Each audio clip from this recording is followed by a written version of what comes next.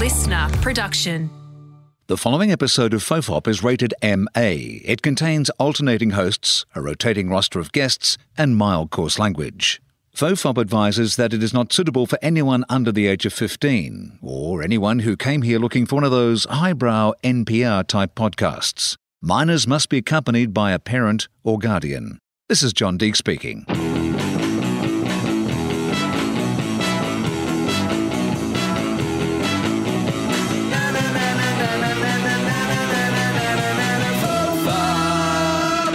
Hello and welcome to FOFOP. It's been a little while since I've done a FOFOP. Thank you so much to Charlie, who's been carrying the FOFOP load. Obviously, I did FOFOP by myself for 250 episodes or something, and then look, it was getting a bit hard to do every week, and Charlie was looking to do a new podcast, and he said, do you want me to start doing like FOFOP every second week? And I was like, yeah, I would love that. But what I would love even more is if you did it most weeks and I did it occasionally, which is currently what is happening. So it is good to be back. It is good to be back with one of the, look, I talk to this guy nearly every day, let's be honest, but you know, we haven't done one of these for a little while, so it's good to have him back for a HamoFop. It is the award-winning, got a bit of heat coming back on the podcast, award-winning Justin Hamilton. Yeah, it's one of the big ones too, and I'm pretty pumped. The Adelaide Fringe Weekly Comedy Award, and, you know, anyway, look, awards are very nice, and you should enjoy them if you get them, and then you should move on. Yeah, and if you don't get them, you shouldn't think that that is a judgment in any way other than that awards process and whatever it entails. But, like, the bad thing about awards is people feel bad when they don't win them, and more people don't win them than do win them. Yes. And that's my fundamental problem with awards. I don't argue in any way with the notion that it's lovely to win awards. I've won awards, and it's always been lovely to win them. It gives you... But the truth is that there's more people who feel bad about it, particularly if there's some sort of nomination process where you're like, you know, and they go home feeling like a loser instead of feeling like one of the top 4 actors who made a movie that year or one of the top, 7 comedians who, did a show. Like, even that's a subjective measurement, but it's a great compliment. Like, you should, like, it's absolutely okay for you to take it as a compliment, but you should never take it as a negative. Like, if you don't win, you should never think that that is like... Awards are only for the people who win them, and they are useless to everybody else. Yes, and they're not entirely useful for the people who win them either. No. Like, there's lots of people that have won awards who have never done anything since. Yeah, exactly. But, what it means is that I had someone who came along who saw the show, who was on my wavelength, who enjoyed it, and I'm wrapped, and that's great. Yeah. But I've got an example for you because we know that...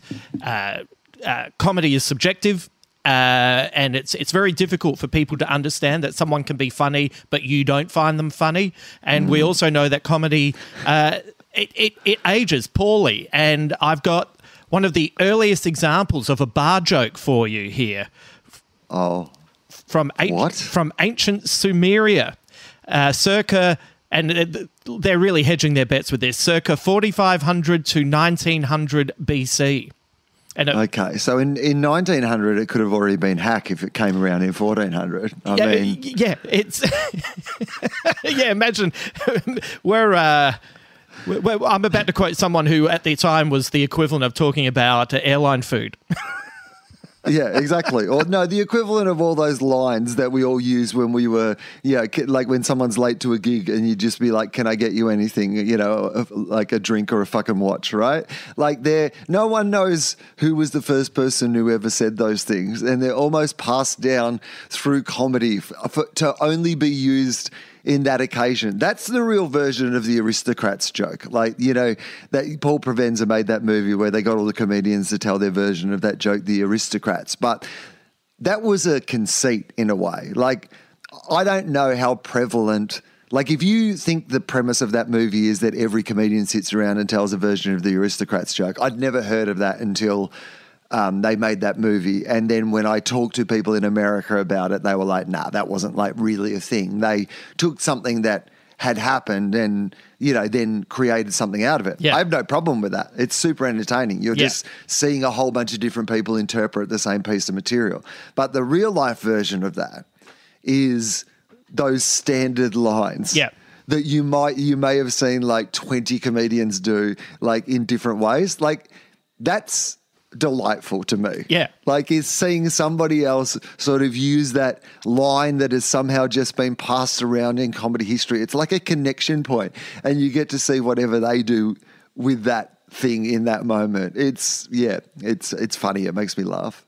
The king of it is Melbourne comedian Dave O'Neill. He is my favourite comedian to watch using those lines because he throws them out in such a knowing way, but he puts a Dave O'Neill spin on them and it makes me laugh every time. So, are you ready for this joke? Yes. All right.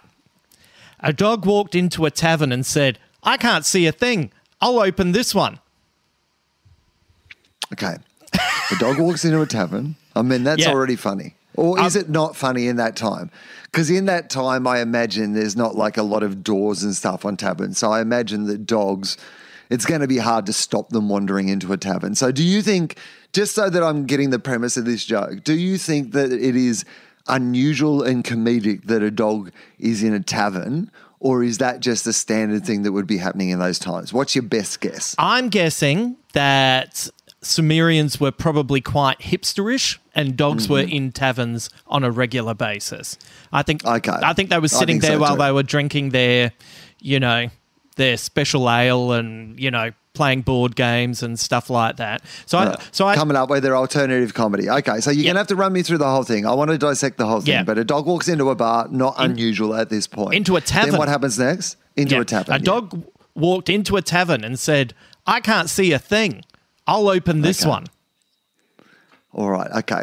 So, I mean, the dog talking is unusual and comedic. Yeah, I reckon. Like, I imagine that wasn't a common thing back then. Yeah. So, and then the dog, maybe to distract from the fact that he is talking, offers as some sort of explanation, yeah, I might be able to talk, but I can't see. This is like when sometimes you lose one of your senses, one of your other abilities gets heightened to compensate. Then I, as a blind dog, not a seeing dog for blind people, but an actual blind dog. Yeah. I have a seeing human, actually, who comes around with me everywhere that I need to go. Yeah. Down the park, sussing out other dogs that might be interested in mating with me. Like the human has to do the whole thing, has to place me on the back. I can't see a thing. Can talk though, so it's good for me and the human to be able to communicate in that fashion. So absolutely. I can't see, so I'll open this one. Yeah. I can't see a thing. I'll open this one. I can't see a thing. I'll open this one. Man. It's a hard one to work out. Yeah, it is, isn't it?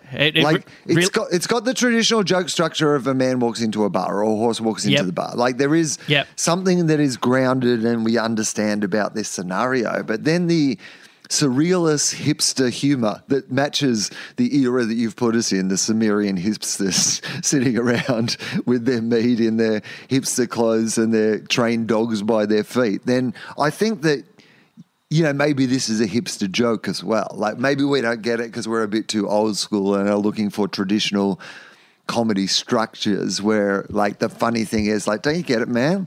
Like the dog comes into the bar and he says, "I can't see a thing. I'll open this one." Man, if you don't get it, I can't explain it to you. I think this is a real opportunity to sell some gags to Sam Simmons because I reckon Sumerian Sam Simmons could really make something of this. I wonder if there was like an outbreak of rabies. So maybe the dog comes in and the dog is frothing and says, "I can't see a thing. I'll open this one." And the joke is he then attacks someone in the tavern and rips them apart. I mean, maybe that's implied. Yep. I don't know. Like, you'd have to know the times. Yep. So this is the thing about comedy. Comedy is so reflective of its times that this is like, people look back on Fawlty Towers and want to judge it by today's standards. I don't think we can put ourselves in the shoes of the Sumerians of the time to know what the cultural context of the joke was. That's what we're missing. We're missing that's why I think South Park holds up so well, is that every year of South Park is like a cultural snapshot of that year. So everything always feels contextual. All the storylines. You have this town that always kind of stays the same, but you have basically it reinterpreted through the cultural context of that year. What's happening, what people are talking about, what the world perspective is then. So like as you watch it year by year, you get this real sense of what those years were like. I mean, maybe this was the Sumerian South Park, you know. Maybe. This might be satirizing that, like, I mean, Tom Cruise being in a closet, you know, saying that he can't get out of it without the cultural context of what that joke was implying. Yeah. Like if in the future people are studying the greatest movie star of our era, Tom Cruise, the only man who's still alive. Yeah. The only man. Because it turns out the Scientologists were right. I mean, there is that possibility, right? Like if you do this, if you are open to the idea, which religious people are open to the idea that there is an explanation for all of this and that there is a particular explanation for all this. And each religion has a different version of what that explanation is, like whether it be Christians or Muslims or Scientologists. It's still a belief system that you believe, no matter how ridiculous it might seem to outsiders, in the possibilities that one of them is actually right. Yeah. Imagine if Scientology is the one that just somehow, like, despite the fact that it was just made up by like a science fiction author who clearly said to everybody, I'm just making up a religion, and like has been pretty much kept alive by Tom Cruise's charisma and energy for its entire existence. Like, imagine if they're right. And then Tom Cruise was the one who was right. Like, I mean, he was right about the Top Gun sequel. He was. Maybe he's right about this. Yeah.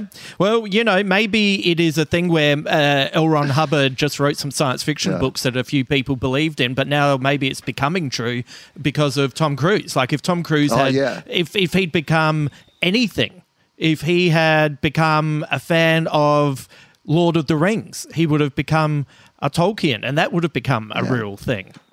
Yeah, so sheer force of will. Like, I mean, you know this. I mean, the greatest example of his irrepressible power, like without a doubt, in my mind, it's not making a sequel to Top Gun. Top Gun was one of the most beloved movies of all time, regardless of whether it's a good movie or not. Like, it's a culturally iconic film. Like, of course they would have been happy to make a sequel to Top Gun.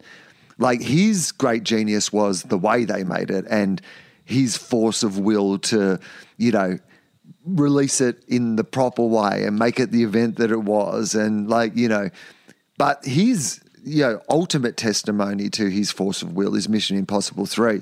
Because the fact that they were allowed to make that after Mission Impossible 2, like, must have been purely based on Tom Cruise wanting it to happen, right? Like, that is a shocker of a film. And so on the podcast that I host, Big Squid, Adam, Richard and I are doing Mission Impossible, where we're going back and watching all the Mission Impossible movies in the lead up to his latest one. And funnily enough, have the Mission Impossible 2 going up next week. And it is the only one that I hadn't seen because everyone told me I didn't need to see it. It was that bad. But then I watched it for the podcast and I don't really understand why people were talking it up. It is it's so bad. And the only thing that got me through it was knowing that I was going to record a podcast with Adam Richard about it. That was the only thing that kind of saved me all the way through that monstrosity of a film.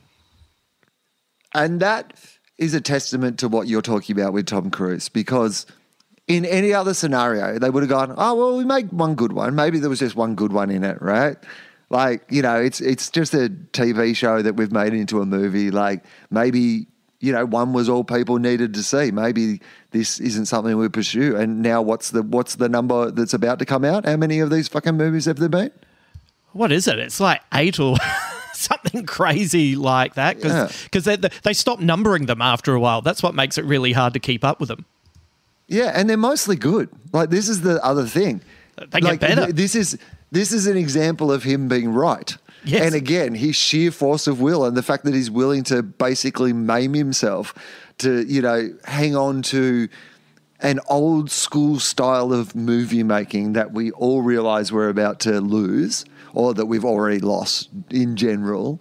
And he's the last, like he's the one basically single-handedly keeping that style of movie, which there's clearly still a great affection for at least, you know, some part of the movie-going audience. He's the only person who's really keeping it alive. And again, through his sheer force of will. So maybe, all I'm saying, Justin, is there something in this Scientology thing? Yeah, maybe. Like, you know, here's the other thing. Here's the counter that I will add to this, right, is maybe Tom Cruise is like bell-bottom pants. Like, if you hold on to them long enough, they'll come back into fashion. And here's the thing. We are now entering the era of wanting sincerity in our movies. The biggest movies are all sincere. Avatar, Way of Water, a very sincere film. Top Gun 2, a very sincere film. Even Everything Everywhere All at Once, while they might have been butt plugs and hot dog fingers and rocks and piñatas, a very sincere film. The latest hit, Creed 3 by Michael B. Jordan, The Son I Wish I'd Had, a very sincere film. And I think the Marvelization of snark has turned. And I think Tom Cruise has kept steady, kept just moving forward, and now he's back in favour. Yeah, he feels like a classic pair of jeans that there was a period of time where classic pair of jeans went out of fashion and things were being a bit more experimental. And so him as the classic pair of jeans, he was like, you know what? Maybe we can put some flares in our pants. Maybe we can, you know, move with the times. And everyone went, we don't really like that. Like, stay in your lane. Yeah. And he went back to being in his lane. And then the classic pair of jeans came back into fashion again. You're right. Like, you know, there is something that he offers that there are very few other people now still able to offer that. Like, you know, we want to attach it to Harrison Ford or, you know, whoever these people were that were the equivalents of the time, but they're all old men now. Whereas like Tom Cruise, again, is there something in this Scientology? Because he's in good shape. Like, I mean, he's like, you know, he's a super successful guy. Like, he's essentially still excelling in an industry where nobody else now is a big movie star like he is. Like, I mean, I didn't even like Top Gun Maverick or the first one. Like, I didn't like either of them. But, like, I just am, like, he himself is particularly as, like, he's, and I mean this, you know, I mean this in the way we all understand this. Like, he's a weirdo. Yeah. Like, you know, he isn't a conventional person. Like, he doesn't relate to other people in a conventional way. And look, maybe there's some sort of, like, you know, he's from an era where people didn't talk about, like, people being on spectrums of things or having, like, neurodiverse behavior. Maybe, like, in a different era, he'd be like someone we'd readily accept his behavior as being part of him being like a neurodiverse person. Maybe, I don't know. Because it's associated with, like, the fact that he believes in this wacky religion and, you know, it all gets caught up in the same thing. You're like, well, he believes in that wacky thing, so, like, we're just going to ascribe all this other stuff to wackiness. But despite all that, despite all the wackiness, the couch jumping, the weird marriages, the like, weird religion, like, he's so successful. Yeah. Like, he's people don't give a shit at what he does. No, they don't, do they? No. Like, if you're good enough, he's a great example of if you're good enough. In the same way as people have not stopped playing Michael Jackson music. I know at some stage there was people who said that we were going to stop playing Michael Jackson music, but people haven't. No.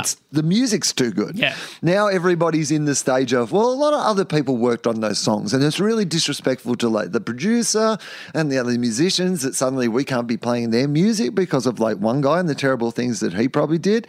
Like, come on. And like, you know, and I get it because, like, fucking Billie Jean is a fucking great track and, you know, whatever you can do to justify being able to listen to it, I fucking get. The Chris Cornell cover, I highly recommend to people.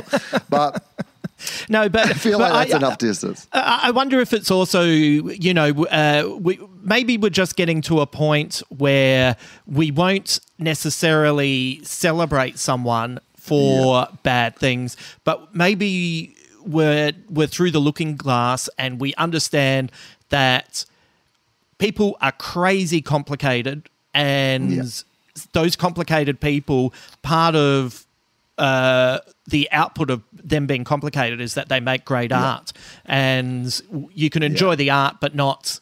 Well, but and it's also different per person. Do you know what I mean? Like on individual cases, it's like I can enjoy Tom Cruise even though the head of his religion has a wife who hasn't been seen in 37 years or something, and it seems a little bit dangerous, and they also believe in someone called Xenu. I can't watch Fat Albert again. Like, that's too much. Do you know what I mean? Yeah. But Michael Jackson, I can't listen to his latter stuff when I think maybe he was not a great person, but maybe when bad things were happening to him, I can listen to the Jackson 5. Right, yeah. Okay. So I find like this whole thing very interesting because it is kind of a trade-off, isn't it? Like, it's like as long as you keep giving us what we desire, like what we would like you to do is keep trying to kill yourself, like to make cool movies. Absolutely. Like, get on the side of a rocket ship, mate. I want to see the last thing he does is turn into goo as he explodes, as he hits the outer atmosphere. Well, that'll be the issue. Xenu will come down and pick him up and he'll he'll say, I don't need to get inside the rocket, mate. Yeah. I'll just hold on. Yeah. You take off. I'm Tom Cruise doing my own stunts. He'll be happy. Like, that's how he wants to go. So, okay, so here's a hypothetical scenario then. Tom Cruise is deprogrammed from Scientology, decides that it's all an absolute hoax, sees the light, steps away. But in return or in, like, or as well, these two things can only exist together, I guess is what I'm saying. His drive to, do his own stunts and make these movies, and that also goes away because the thing that was compelling him was this commitment that he had to this religion, this ideology, this church, the amount of money that he was like putting through the church by the money he would make in these movies. And then suddenly he's like, well, this whole thing is a sham. I'm walking away from this, but I'm also walking away from, because that is so connected with that to me that I'm not going to make no more Mission Impossibles, no more Top Guns, no more Tom Cruise movies. I'm just going to go away and be rich and happy and, reevaluate my life. Like, are we happier that he's a Scientologist and making these movies or will we be happier for Tom to, just find his peace? I want to see him on the side of a rocket. Like, what are you talking about? It's not even a vote. I was trying, but yeah, same. Well, I'd like to give him an alternative. I'd like to give him a way out, but that allows him to stay strange. And have you heard about there's people who now identify as starseeds or star people? Have you heard about this? No. So there's individuals who believe that they come to Earth from other dimensions to help heal the planet and guide humanity into the golden age. And it's if you look across the internet, great sentence, there's over 4 million results that come up of people posting videos on TikTok, Instagram and Facebook who believe they originate from another world. And it has the content for the term #Starseed has over 1 billion views on TikTok. And unlike Earth souls, who are said to reincarnate on Earth, starseeds believe they have reawakened from another planet to be born here. And there's some things that I'll throw to you to see if maybe you might be a starseed person. I'm not. Well, I'm not, and they are also not. Like, I mean, okay, there's a broader debate here about, there are scientific explanations that posit that the way we experience time is not actually how time exists, that all time exists at once and, we experience it in a linear fashion. And so, look, could there be aliens? Like, could this be a simulation? All those things, of course, are fucking possible. But, within the realms of how we experience the life that we lead, these people are full of shit, Justin. They are full of shit. Well, I just want you to hold off before you... we've got to take into account quantum entanglement and how things can affect things. Well, look... Shut up. I'm just going to describe this, and you tell me who this sounds like, okay? All right. They're said to be empathetic, sensitive, have more physical and mental health issues as their souls aren't used to being a human body. They want to help humanity, but sometimes they get overwhelmed by life on Earth, so recharge by spending time alone. Does that sound like anyone called Justin Hamilton? Well, look, it does a little, I've got to say. But here's the difference. Like, I think these starseeds, these self-appointed starseeds, I think you hit on the right word when you said empathetic at the start, because, like, there is no one less empathetic than a self-declared empath.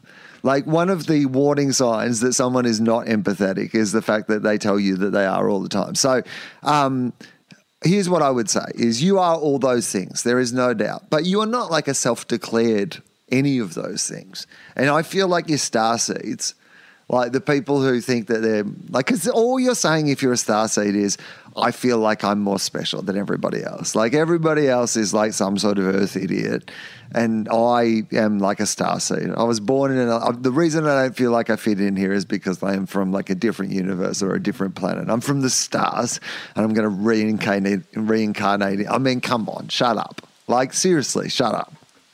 I'm not saying that I'm definitely a starseed person. I wouldn't say I'm overly empathetic, but I do think I care. And I feel like Tom Cruise and I we could start something new. We could start a whole new church that doesn't make people's wives disappear, and we don't, bully people into doing things that they don't want to do. It could be this new holistic society. I love David Bowie. He's quite clearly from somewhere else. You wouldn't... We'd have better music. You wouldn't do those things at the start, but eventually you would do those things. Like, I've seen enough cult documentaries to understand how this story... Like, a lot of them start with good intentions, but eventually this is going to turn bad. And now you're hooked in some secret starseed cult with fucking Tom Cruise. But I might be in a Mission Impossible movie. I mean, you'd be good in a Mission Impossible movie. Like, I mean... Like, say Simon Pegg died. Oh, no. That's his character. No. I was thinking him. But, like, in a stunt gone wrong. Like, in a Tom Cruise stunt gone wrong. Tom says, for this next stunt, I want Simon Pegg to be attached to the back of my shoulders like Yoda while I go up in this rocket. And Simon Pegg's going, Nick, can you get me out of this one? Says, I'd like to be attached to this rocket by a peg. And they're like, oh, we'll get you a clothes peg. And he goes, no, by Simon Pegg. The actor Simon Pegg. I know I'm buff now, but this is too much. I want to be pegged by Simon Pegg, the actor, while I am on a rocket ship. Yeah. Great. So you think I could take his role? I think you could. I definitely I like you as a sort of... I mean, like, I could just imagine your character. Like, even the background on the Zoom call today that I'm looking at, you got your David Bowie poster, but you've got, like, some, Batman figurines. You've got, like, a, shelf full of, like, DVDs and comic books and these sort of things. Like, it feels like that's a place, if in front of you where your computer screen is, there was, like, a bank of computers, like, operating various operations, like, it wouldn't surprise me, right? Like, do you know what I mean? Like, it feels like your backdrop, your wall, has been set up to very quickly establish who this character is. Yeah, like here are all the things this character is into. In one frame. Yeah, well, I've worked out how the scene works. So Simon Pegg has exploded on the side of the rocket in real life, and so in the next Mission Impossible movie, he needs to find his new computer boffin, and Ving Rhames brings him over to this safe house where this guy lives, and Tom Cruise is looking around and they're talking and says, so this computer boffin, is he 17? And then you hear the toilet flush, and I walk out drying my hands, and he's like, right. And I'm like, Ethan Hunt, how are you? I'm Richard Diggler. Little shout out to Boogie Nights for some reason. And I changed it by deed poll. And then he's talking to me and he says, hey, so how old are you? And I say, I'm 50. And he said, don't you think this stuff's a bit young for you? And I say, no. And then he says, well, are you able to break into the Pentagon? I said, did it 5 seconds ago. And then you look down and I've already done it. And he's suddenly impressed and he thinks I'm pretty cool, even though he gets annoyed that when we're trying to make a car chase away, I've put one of the Batman action figures on the dash. Call me, Tom, fellow Starseed. I'm good to go. Man. Okay, all right. But I mean, is Starseed something that you want to be calling yourself? Like, yeah, why not? It feels a little. Really, you're fine with that? Like, I'm just sick and tired of putting down Caucasian male. 50. Okay, yeah, okay. You know what? That's true. Like, it makes you. Yeah. You know, not the sort of. By the way, this is not as you know, despite the fact this is two middle-aged white men having a conversation. This is definitely not a. This is a joke at my expense. Yes, exactly. Yeah. This is not one of those sort of podcasts. No. Don't listen to us and then go straight into Joe Rogan. We are... Yeah. No. But I like the idea of putting myself down as, what do you identify as? Starseed, age, 137 million years old. Putting all the zeros in. You look good for your age. I know. That's what I will say. It would really, re-identify me in the scene. I'd go from looking like a guy who's 50 to a guy who's in great state. Yeah, but how would you feel, though, hanging out with Tom Cruise? Because Tom Cruise is 10 years older than you are probably, right? But physically. He looks...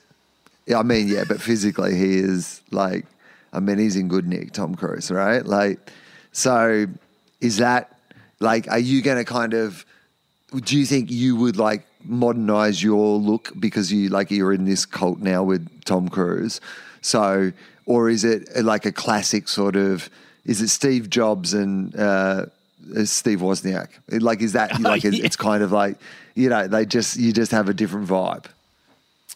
So either way, I have to make a choice, because if I go Wozniak, I have to eat more junk food and I have to fill out a little bit more. And if I go, remember that time when there was that photo of poor Simon Pegg with his shirt off and everyone freaked out because he went from being, hey, that lovable UK comedian to, oh, that guy might be on the roids.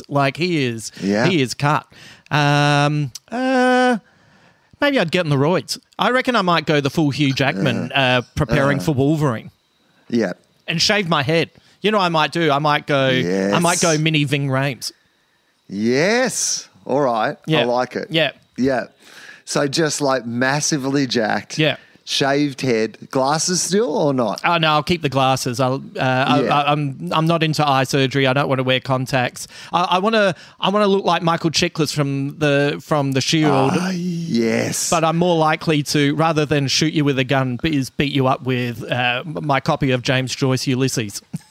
Well, I like the idea also that you're this excellent fighter, but your one weakness is the fact that you wear glasses. Yeah. So if they are able to knock your glasses off, or they just you can't find your glasses immediately, everyone else is reaching for their guns, you're going immediately for your glasses. Yeah, I don't want to be unrelatable by being invulnerable. You've got to have a weakness. I am quite fascinated by, I've had times in my life where I got fitter than, but I've never been, I never ever got to that point where, I was ever, super, super fit, in that way, in that sort of gym. Even as a teenager?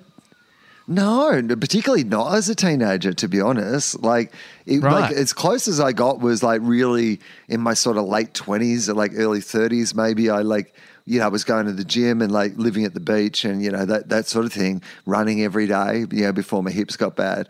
And, but never got that sort of, never had a proper athlete's body or gym person's body ever in my life, and never will now. But I am quite fascinated by, because it happens a bit in comedy. Simon Pegg is an obvious example. The other one that I always think of is Kumail Nanjiani, who, Kumail, I used to gig with all the time. To me, Kumail is this, beautiful, dorky, comedian who used to run this, great gig with his wife, Emily, out the back of a comic book shop in LA. And, my memories are of him hosting that show with Jonah Ray and, these incredible lineups. But, it's out the back of a comic book shop. And, he very much was, it felt like he was a comic book nerd, and now he's a comic book hero, a literal comic book hero, with this, incredibly jacked body. Like, I mean, it's a lot. I don't even know if I like what I think. I'm not making a judgment one way or the other. It's just more like an observation where every time I think about it, I'm like, yeah, you're like a different person now. Like you like him in particular. He looks like he was in a comic book movie and something happened to him and he turned into like the superhero version of himself. Like he got Shazammed. Yeah, he got bitten by the radioactive spider. He literally got Shazammed in real life. Yeah. Yeah. It's not about how it looks. What I'm curious is at this age, how it feels. How does it feel to just be that ultra fit? I don't want to be doing the Hugh Jackman 10-week training of waking up at, 2 a.m. to, the only people up at that time of night are people having a good time, Mark Wahlberg and me trying to eat a lot of chickens to pump iron and stuff like that. I don't want to go through that. But on the day that I finish, I'd like to have that week of, oh man, this feels great as I eat pasta again.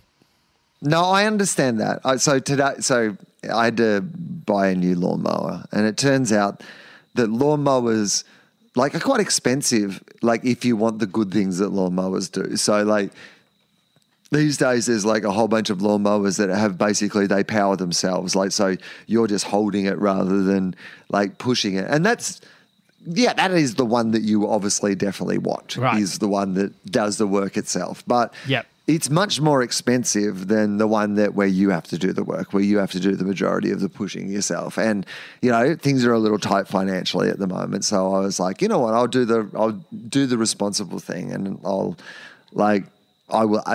push this instead of this is the right thing to do. And I've been mowing the lawn all day today because I have to keep stopping because my back hurts.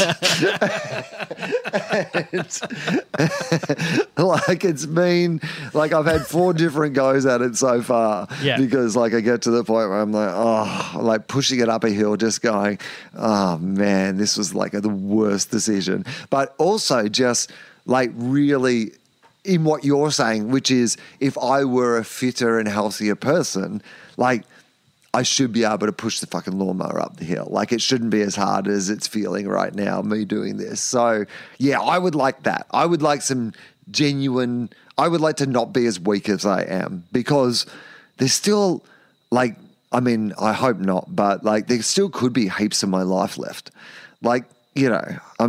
Worst possible scenario, but if there's heaps left, I'm not in a good place now. I need to do some work now in case, particularly when the climate wars start, I'm not going to be prepared. I'm going to be killed on the first day. And if I've made it that far, you want to last to see how it, you want to get a week or 2 in to see how bad shit gets immediately. Well, absolutely. You made it this far to not be able to, just go, they really did back down over that or something along those lines. Yeah. It always feels difficult to talk about the climate wars and where everything's going because we can talk about the Ukraine because Russia is white, so it's fine. Yeah. Bad Russians, boo. Everyone else is a bit I lived in Fitzroy for 13 years. It's very difficult to talk about things. Yeah, no, I know what you mean. Particularly, obviously Australia, worldwide, the biggest issue that the world has is how does China decide to proceed, right? And the hope of the world is that China proceeds in a sense that they are happy for China to be what it is, an economic and political superpower, and they don't feel the need to expand their empire through military. That's just, you can say that without, that's just something the world has to think about. It's the same that they have to think about it in America and they have to think about it with Russia. But you're right that there is, as soon as it becomes China, there is this... I used to have a joke that I did in my stand-up years ago about because again, we're basically in this same loop as we always are, where we're we're going to get some submarines, just in case, because the rhetoric around it always becomes war with China, we're going to need some submarines, there's going to be a war with China. And I'm constantly if there's a war with China, we are fucked. but we're fucked regardless of how many submarines we have. Like, a few submarines isn't going to make the difference. Like, I used to have a joke about, like, China could invade Australia with the kids who played the drums at the opening ceremony of the Beijing Olympics. Like, we're a huge, it's been a few years since then. Maybe, some of them aren't in the same shape they used to be, but now, I still think, that early precision that was, drilled into them, I think it would stand up. We're a giant country that is impossible to fucking defend. The only way we can defend our country is through international relationships. And, the idea that we somehow could get in a fight with China, like a military fight with China, is, what are we going to do? Like, nothing. Well, what we could do is we could get Daryl Braithwaite to re-record Sting's song about Do the Russians Love Their Children Too, and we could just get him to change it to China. Everyone loves Daryl Braithwaite. Everyone likes an updated song. Maybe it would bridge the gap between the two of us. I don't mind it. Yeah. I don't mind it. Yeah. So do we have to does Daryl just record it here, or are we thinking more like when David Hasselhoff played at the fall of the Berlin Wall? Oh, no, we send Daryl over on a horse. We send Daryl over on a horse. Like in one of our submarines. So the submarine turns up in the harbour, and everyone goes, Jesus, what is this? And then out rides Daryl Braithwaite singing horses on a horse. Okay, all right. I feel like you've nailed it. See, that was heaps easier. Fuck. We need one submarine built quickly enough that Daryl Braithwaite is still in us, and we need to train a horse to be able to go on a submarine without freaking out. No, it'll be fine. We'll give it some pills just so it gets over there, and then it'll wake up. It'll be great. I like the idea that there would be some sort of competition to be that horse, though. Like, we can't just send any old horse. Like, it has to be like the winner of the Melbourne Cup or something like that. Yeah, exactly. Yeah, we'll just have to make sure that horse doesn't have some weird name that translates poorly. In China, that's a good point. Like, we don't want a cultural incident because we've chosen the wrong name for the horse. Yeah. We'll get one with 8 letters. That was the thing about Farlap, right? That's why Farlap was spelled, because they thought it was like lucky to have 7 letters. That was the theory behind that. So it's like PH rather than F because of the spelling. So we just find a famous like Australian horse that's still alive that has like a name that is 8 letters. Yeah. Get it on a submarine over to China with Daryl Braithwaite on the back. We call it Infinity. It's 8 letters. It's an 8 on the side. We brand it on the side of the stomach. Daryl Braithwaite singing. Everything saved. And it's better than my other idea, which was getting Sylvester Stallone back into the ring as Rocky, and he fights Yao Ming. Well, maybe it's like a take on Rocky, but it's like a one-on-one basketball game. Right. So it's Yao Ming versus like America or Australia's representatives. So like in America, so this is like more like a blood sport or a Street Fighter style tournament that I'm thinking now. This is like a one-on-one, a world one-on-one basketball tournament. The countries all get together and they say, look, the truth of it is that we have too many countries with nuclear weapons. We need to decide the power structure of like without, harming all these people, hurting all these people. And we've decided that basketball is the best way that we can do this in an efficient way. So what we're going to do is get every country to nominate one basketball player that enters this tournament. Okay, so all right, so who's China entering? Yao Ming? Look, he is mildly past his use-by date, so I think that would be unfair for China. Let's. There's a few in the NBA. There's a guy playing for. I feel like there's a guy playing for the Lakers who is. Jeremy Lin is probably past his use-by date, but he is also a great player. Yeah, I mean, Sun Yu. Maybe. Very marketable Jeremy Lin too, though. Like, China brings a bit of Lin-sanity to the, to this competition.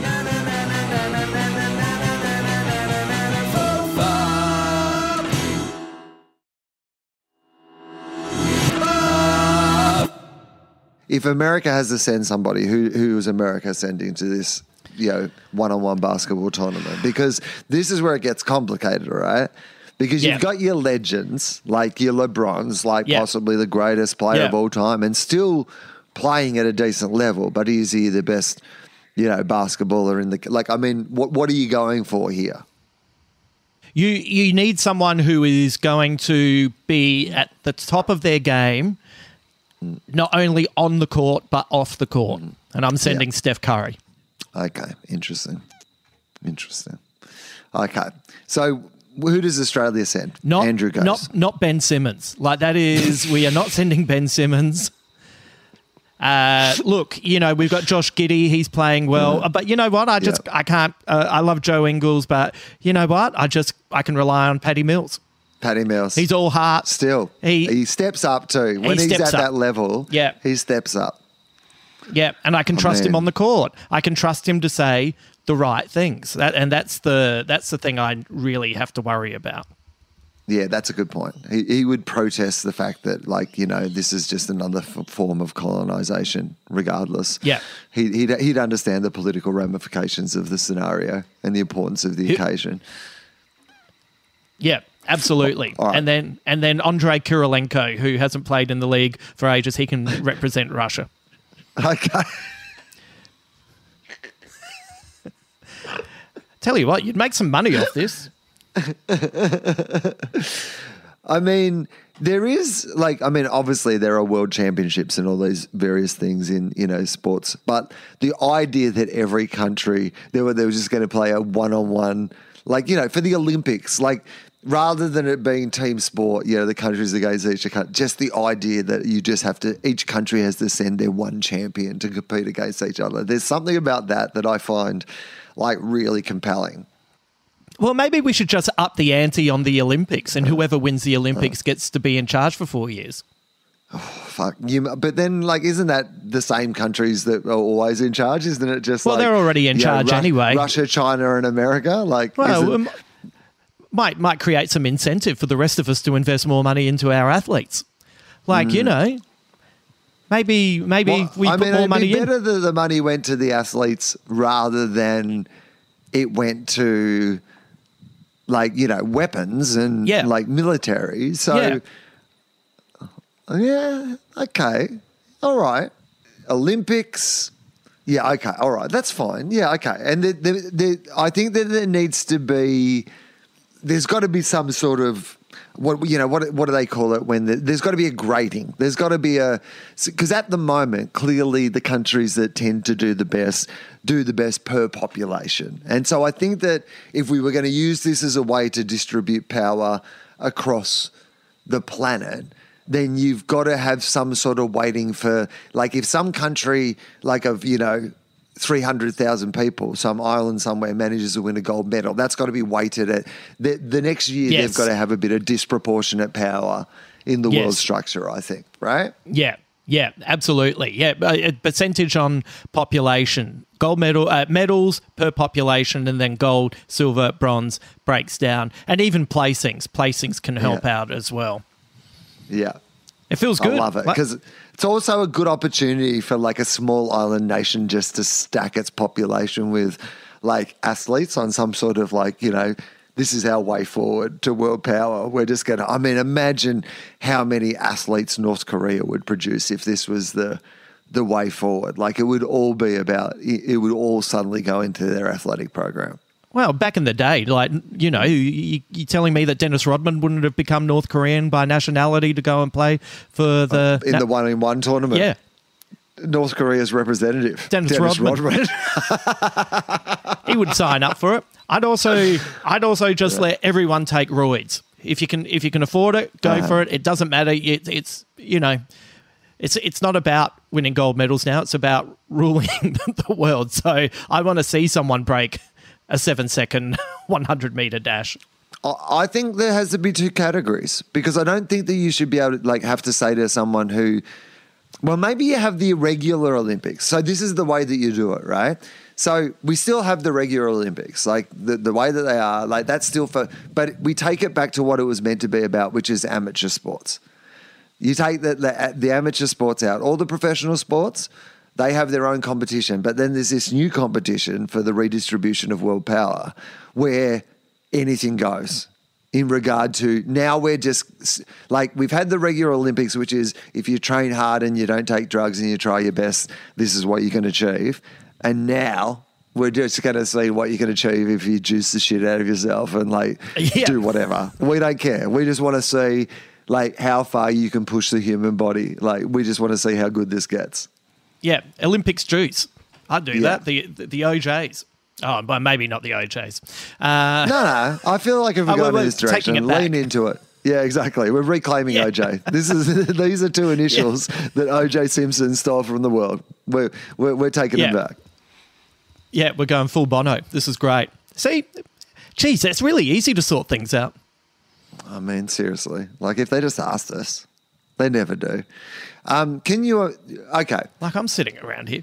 If you genuinely had the opportunity to contribute to how the world was run. Say there's it's just one day, knock on the door, we're here from the world government. You know what? We've been following along and we actually think you have a really interesting take on things. We just want you to come in for the day, throw us some ideas. Is that something that you would actually do, or would you get overwhelmed by the possibilities of the ramifications of your decisions and actions? Because there's part of me that would be like, oh, yeah, it'd be great to, talk about how I think the world could go better than it is currently going and what my perspective on that is about what's important and what's not important. But there's another part of me that realizes that I'm a fucking idiot. I don't know anything. I haven't researched any of this shit. You shouldn't be listening to me on things that you should be listening to experts on. I'm happy to wildly speculate and have some fun around things, but I don't have to face the reality of the situation. It's very easy for me to say there shouldn't be any homeless people. I don't have to actually know how you fucking make that happen. I do believe that to be the case, and I do believe there probably is a better way we could fucking find to make sure that that isn't the case. But I don't know what that is. I've got no idea. Yeah. There's probably a whole bunch of reasons that it doesn't happen.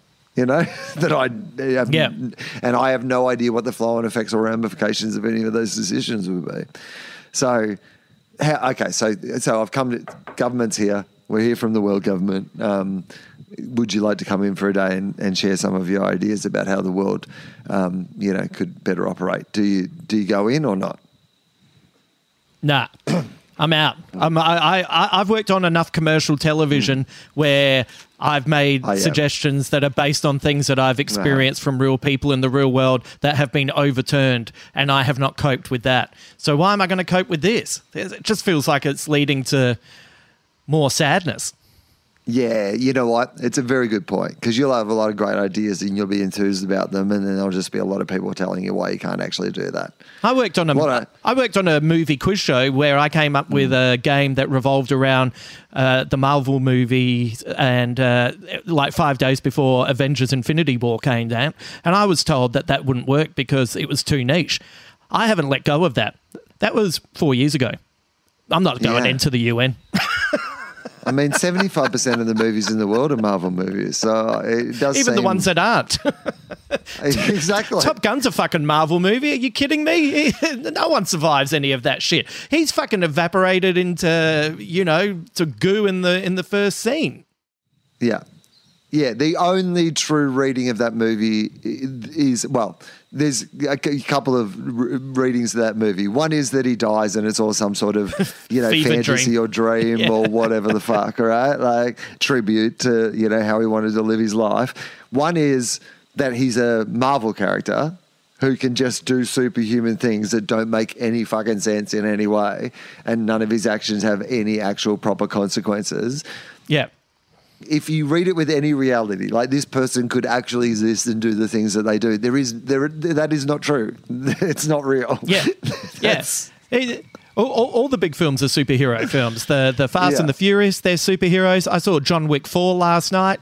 Loved it. You know what he is? He's a superhero. The shit that Keanu Reeves goes through is definitely a superhero.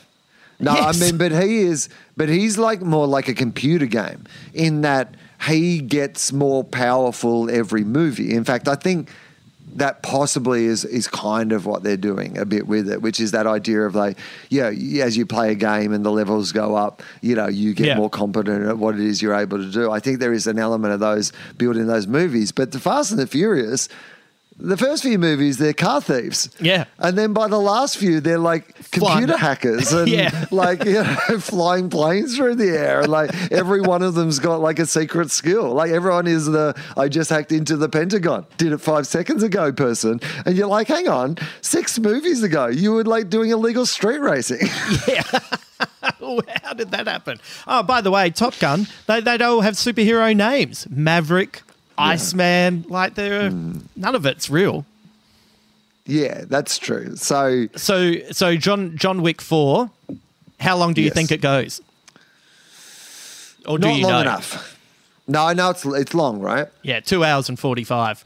And I remember being very happy when I heard that because there's not too long when it comes to John Wick as far as I'm concerned. Like, I could not be looking forward to a movie more than I'm looking forward to John Wick. It may be, Justin, the movie that gets me back to the cinema. Wow. I haven't been back. As you know, I have not been back to the cinema since the pandemic. Yeah. And I think the movie that might get me back to the cinema might be John Wickety Wick. It's great. And it is, I reckon if it's 2 hours and 45 minutes, I reckon it's 2.5 hours of fighting and 15 minutes of everyone being super cool. And also some genuinely big laugh out loud moments, like really funny, almost to the extent where you're going, did you base this fight scene on the Three Stooges? It's great. It will be an hour and a half of fighting, an hour of headshots, 5 minutes of pretty funny comedy, and 10 minutes of completely indecipherable lore. That will be what it will be. It'll be this complicated universe of contrary instructions and mysterious coins that have indeterminate value and like this underground network that is a complete secret that every single person who lives in New York seems to be connected to in some way.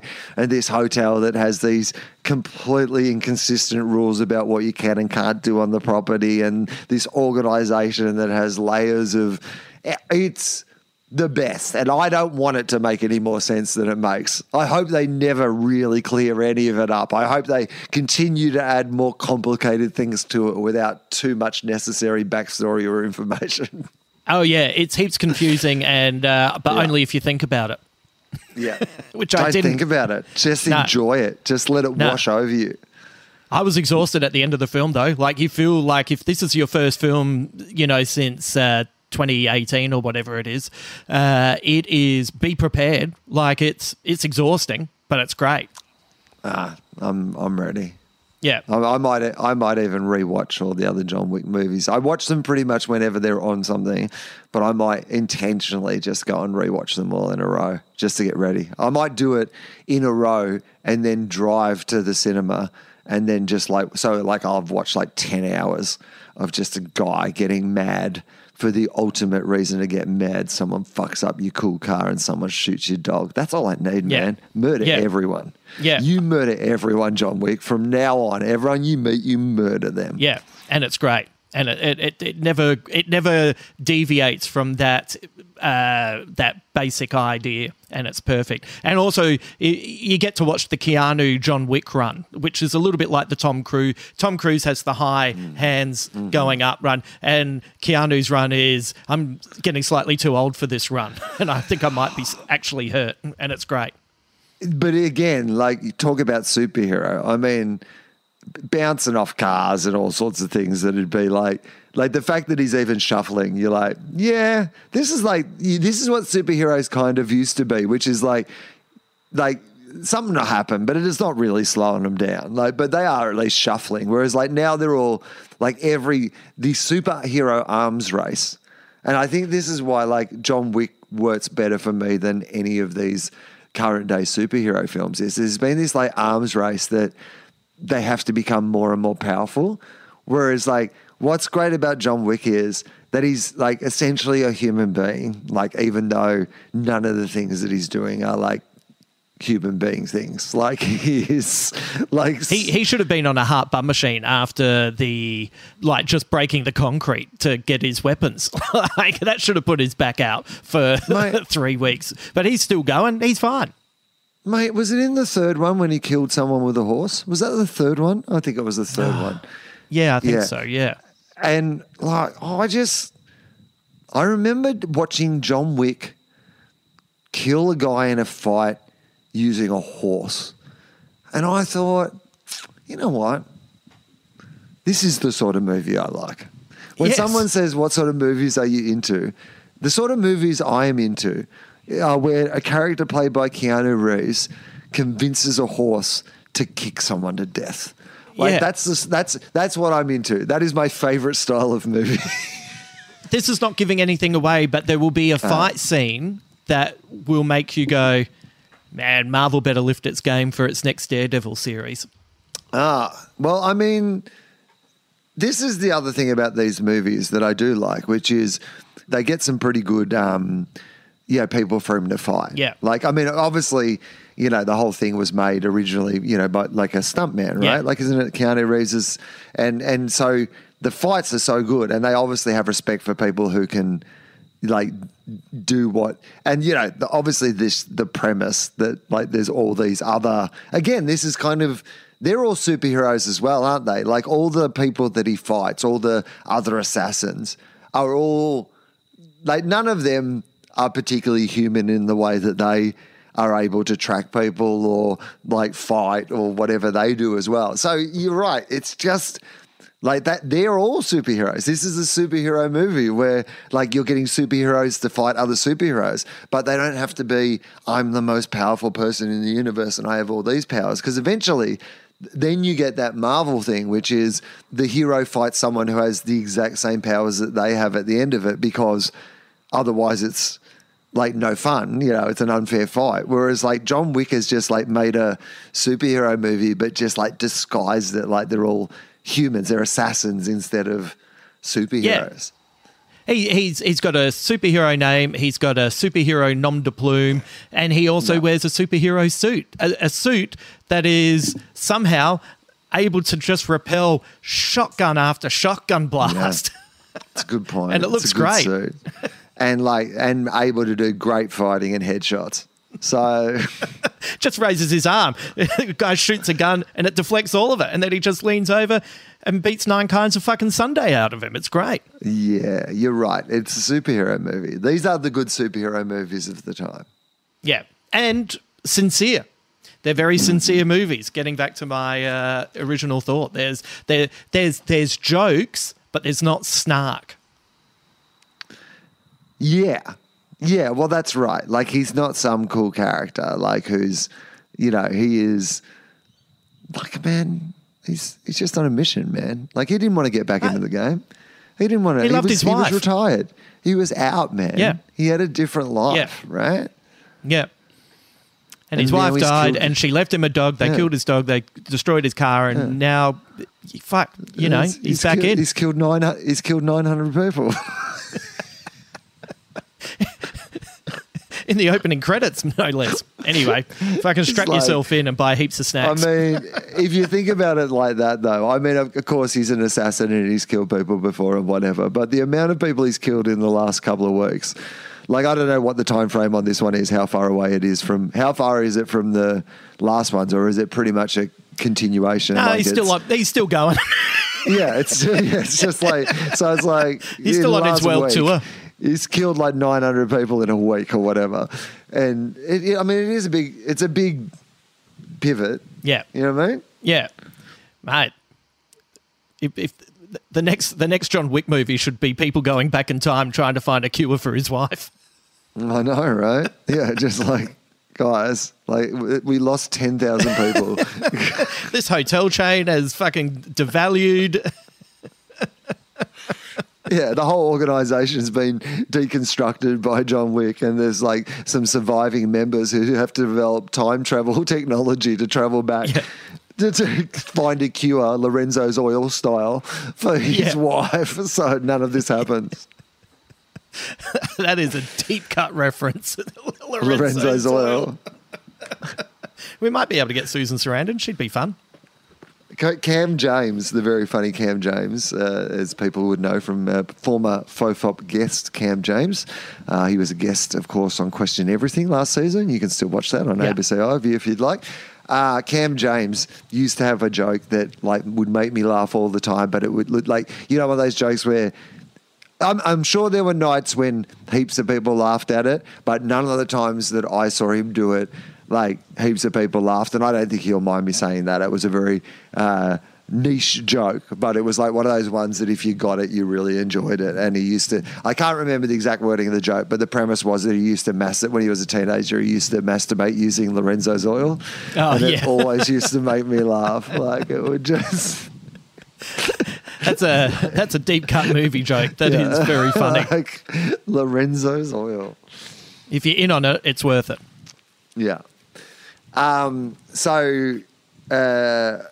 one thing we were going to talk about when we said that we were going to do this was Bob Odenkirk, who is a brilliant, Better Call Saul and Breaking Bad, but also Mr. Show and all those things. Everyone, Bob Odenkirk. If you are a fan of his comedy, but even if you are just a fan of well-written books about comedy, he wrote a book called Comedy, Drama, which I could not more highly recommend. I thought it was so fantastic, that book. And he has a new TV show, which is called Lucky Hank. And I watched it the other night and then thought that you might like it also. We've had a brief conversation about this, but if anyone is has seen it pop up, because it's only the first episode when we're recording this has been out. But what did you think? So we did a best of TV, movies, music, and books for the Big Squid podcast, and I went through my top 10 TV shows of 2022, and Better Call Saul finished top for me. Well, not best, favourite. That was the one that I just was the happiest with, and I got to the end of that, and I thought the ending was so pitch perfect that even though I love Odenkirk and I thought the premise for this looked interesting, I was a bit like, am I ready for him to not be Saul? And you said that you'd watched the first episode, and a few other people had said that they'd watched it and enjoyed it. And I thought, you know what, I'll give it a go. And if I'm not in the mood for it, I'll pull out and wait until I'm ready. And I watched all of it, and it was great. And I'm rapt to have him back on the TV week to week. I know. That's the thing that I found most delightful about it as well, which was because I watched the opening episode, not with trepidation, because I love the book so much. And you've read the book?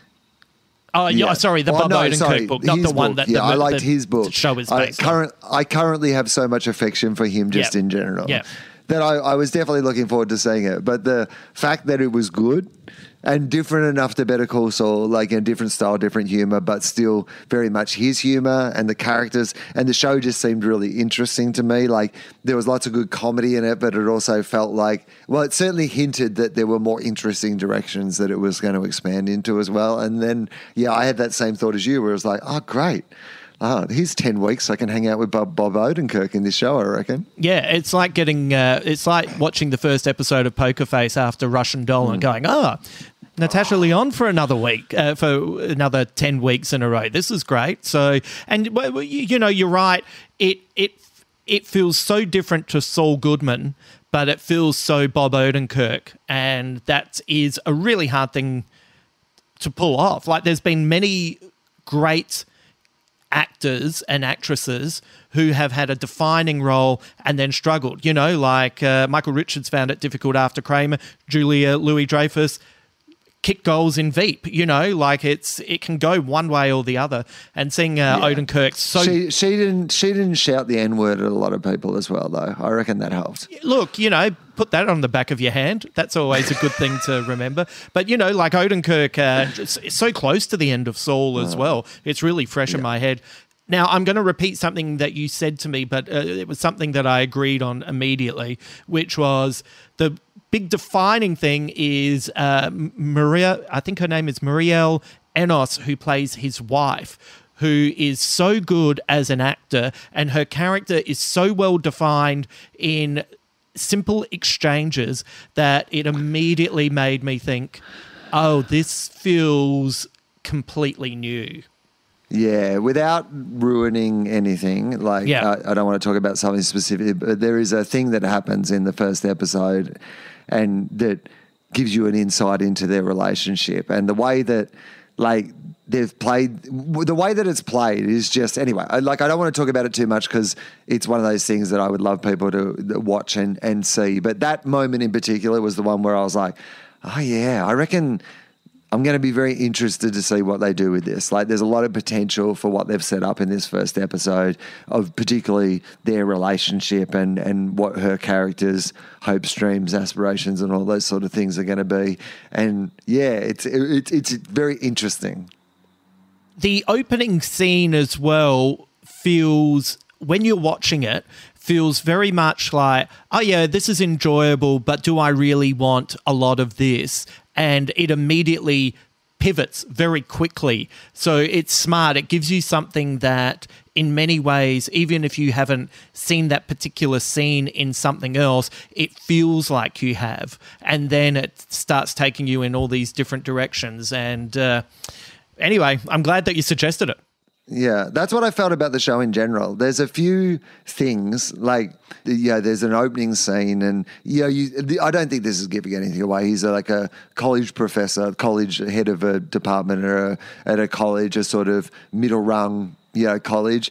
And there's a moment that you've kind of seen a million times, which is that the college professor turns on a student and actually tells the truth in that moment. We've seen variations of it, even if it isn't that exact scenario. You've seen that play out in. We all recognize that moment, and that could have been fine. It defines his character, but what the actual show explores is there's a whole bunch of ramifications of this, and it doesn't kind of just stop where you would expect it stops. It actually keeps developing in different ways that you didn't necessarily see playing out, and I was like, oh yeah, okay. I feel like anyway, it feels like a good new show. And you mentioned another one that obviously I loved in particular, and I haven't had a real chat to you about whether you finished watching it all yet, which is Poker Face, because I was watching that in Is It Out Yet? Every Friday. That was, I would, it would pop up and I'd be like, brilliant, I'm just going to take an hour off and I'm going to go and watch this show. Have you watched it all the way? Yeah, I'm finished. Yeah. And I loved it. I thought it was great. Yeah. And it was, so good. I'm really into it. Once again, things change and come around, and having something that has an overarching story, but is essentially an individual story each week. It's a bit of a relief, actually, to be able to watch something and not have to be juggling lots of different storylines, because it's a new one each episode. And a new style. The only really connective tissue is, this character who wanders between these stories, but the stories themselves are often incredibly different in the way that they're told and what they're about. There's always a death, a murder at the heart of the stories. So it's very, it's got that Columbo Murder, She Wrote style thing, but with such an interesting modern twist. And they realise that there is a familiarity of episodic TV. There's a reason that it's still quite comforting to watch an episode of Law and Order or a Murder, She Wrote or a Columbo. But the thing that I have craved so much, that there isn't a lot of these days, is that, Columbo style storytelling where they show you the murder at the start, and then it's about, solving the murder. But you already know who the murderer is.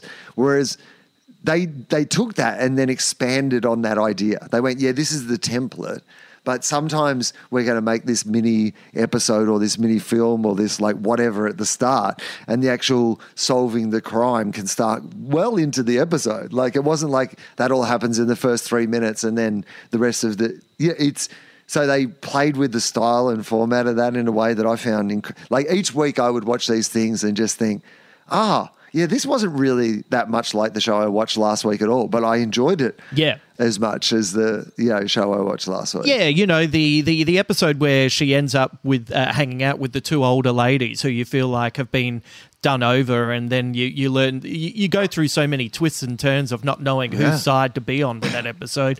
Also, some, because it's Rian Johnson, who, I don't know if, have you ever... I'm not into James Corden, but I saw him interview Rian Johnson and Natasha Lyonne, and Rian Johnson just seems like he's one of those directors that you go, there's directors you look at and you think, you're brilliant, but I'd never want to meet you. And then Rian Johnson, you're like, oh, why can't I be invited to your house for dinner? Because you look like you would be such a delight. And because he's got such a good relationship with old actors, like bringing in Joseph Gordon-Levitt into that second to last episode was fantastic, because he was so awful, and it was great watching him play that kind of character. That what's the name of the actor, the older actor? From it's Nick Nolte. Nick Nolte, exactly. Yeah. And people like that, and playing these characters that weren't necessarily what you expect from like actors in those situations. Like, I mean, there was that really, I think, helped the storytelling. But Rian Johnson, I mean, because as everyone knows, and I think everyone also agrees with me, this is, I don't think this is an uncontroversial thing to say, but, clearly he made the only good Star Wars film. And it's not controversial at all. That's not controversial, is it? Everybody everyone's agrees on top he of that. made the only good Star Wars film. Yep. Yeah, I think I would love to hang out with him. Like, I've loved all his movies. I don't think there's anything that he's made that I haven't enjoyed, and I fucking dug the shit out of this TV show. It was like, there was episodes of it where I was just so involved. Like, the episode with the band and the song. Yeah. Oh, that was great. Fucking God, just amazing. But then you'd go to these like classical Hollywood. I mean, there's a lot of it that is about storytelling itself and Hollywood and making things, and anyway, I dug the shit out of it.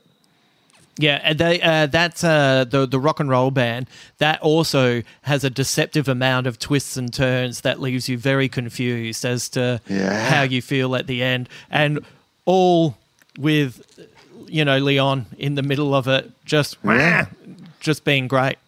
They weren't afraid to go into dark places. That's the other thing. I mean, some of it is really fucking dark stuff. And then, as you said, there's a connective tissue through the series. Without wanting to spoil it for anybody, there is like a slight connective tissue that pays off in a cool way at the end. So yeah, I was wrapped with that. I had high expectations, and I was absolutely wrapped. Yeah, it feels like a good way to go TV-wise. By the way, since you don't like Star Wars, you didn't watch Andor, did you? No. That's the only good Star Wars. Really. It's great. It's Tony Gilroy.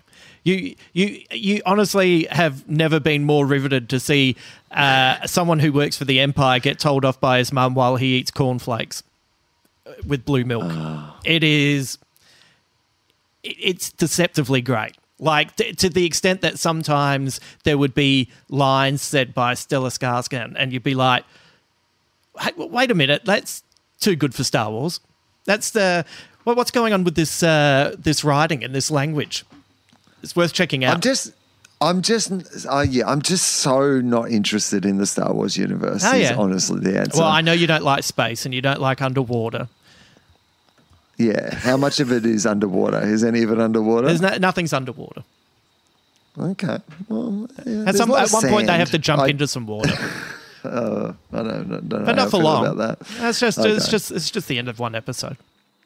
No, who's the lead? Who's the hero? Whose story am I following in Andor? So I don't know if you have you seen Rogue One? Yeah, I reckon I did. Is that the one that was about the plan of the Death Star plan? Yeah, with Ben Mendelsohn. I didn't mind that. Yeah. That was all right. Well, you're following Cassian before he... It's set before Rogue One, and it's him being... Wow. couldn't be said after it. Spoilers for Rogue One, but absolutely. So he's being at this point. He is just trying to survive, and he gets drawn into the rebellion by Stellan Skarsgård's character Luthen Rail, and it's great. Okay, and right. and there'll be moments when you'll see like the Empire has a woman working for them, and she's just getting shit on by lots of men not listening to her and not taking her into account. You go, fuck. Even then they treated women terribly. And then later on you go, oh, hang on a sec, that's right, she's awful. She works for the Empire. Lots of reminders and twists like that. But it's pretty great.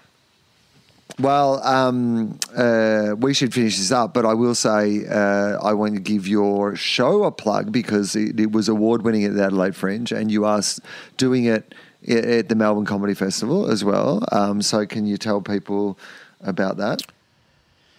Yes. So I'm doing 2 shows, one-offs at the Melbourne Comedy Festival on the 16th of April, which is a Sunday afternoon. Josh Earl and Celia Pacquola and I are going to record a live Big Squid podcast, and we're going to compete against each other to create the Great Aussie Movie List. And we're going to see who comes up with the better list. Everyone gets to vote on that. And then on the Monday, which is the 17th of April, my solo show, Little Victories, one night only at the Melbourne Comedy Festival. And come down. I'm, as I've stated before, it's I thought I was out, but I've had a really good time with this show. It's a lot of fun. Yeah, you're back and you're killing it. It's good to have you back. It's very exciting.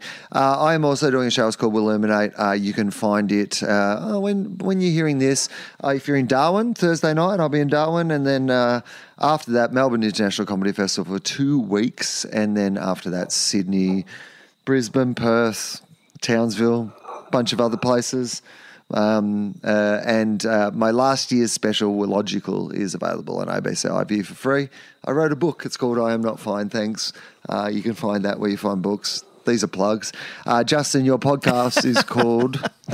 The Big Squid Podcast. And coming up next is, Mission Impossible, our Mission Impossible series. The second episode is going up for Mission Impossible 2. And my guest this week was Ange Lafrepierre. You might hear a little bit more Starseed chat as well. Oh, bloody Starseed. That's what I am. All right.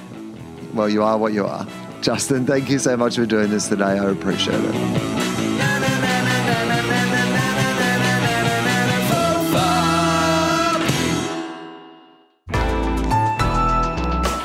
Listener.